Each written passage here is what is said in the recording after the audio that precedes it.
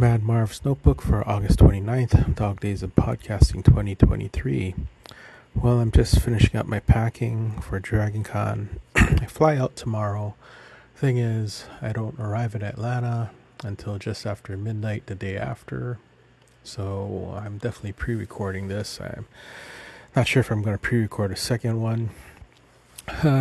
Anyway, let's see. I know yesterday I mentioned I probably want to talk about my favorite movie of the year, because it does feel like we are at the end of the summer movie season. I don't really see anything on the horizon in Fandango coming out in the next month or so. So I think I'm just gonna pick that Spider-Man was Across the Spider-Verse, the second one of the Miles Morales Spider-Man movies. That one, I mean, there are flaws to it, and I know that ending on a cliffhanger is one of my major no-nos, or something I would have. I think I definitely took a star off of that score just because of ending on a cliffhanger. That's not a spoiler, right? You don't tell them what the cliffhanger is. But that one, yes, just as unsatisfying as every other cliffhanger ending.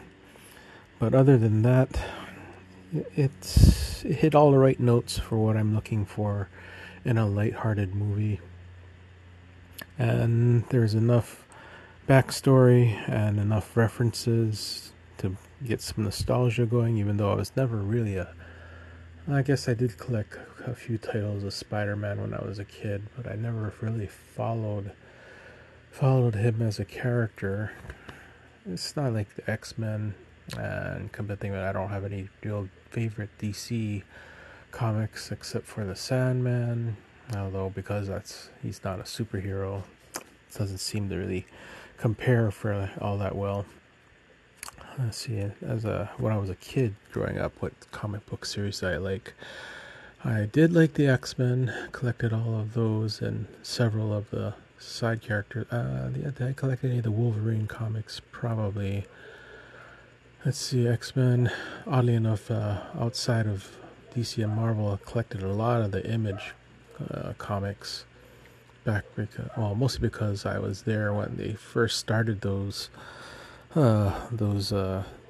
series. Let's see, Spawn, Bloodlines, or I don't know, the Rob Liefeld one, the Jim Lee one, the Eric Larson one. It's weird how I remember the names of the artists more than the names of the characters or the titles of the comic books. And I guess that is a weird thing for comics, or at least among comic people.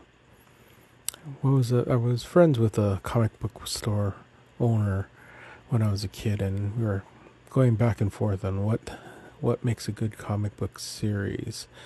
Name the three things, and I instantly called out character, artist, story.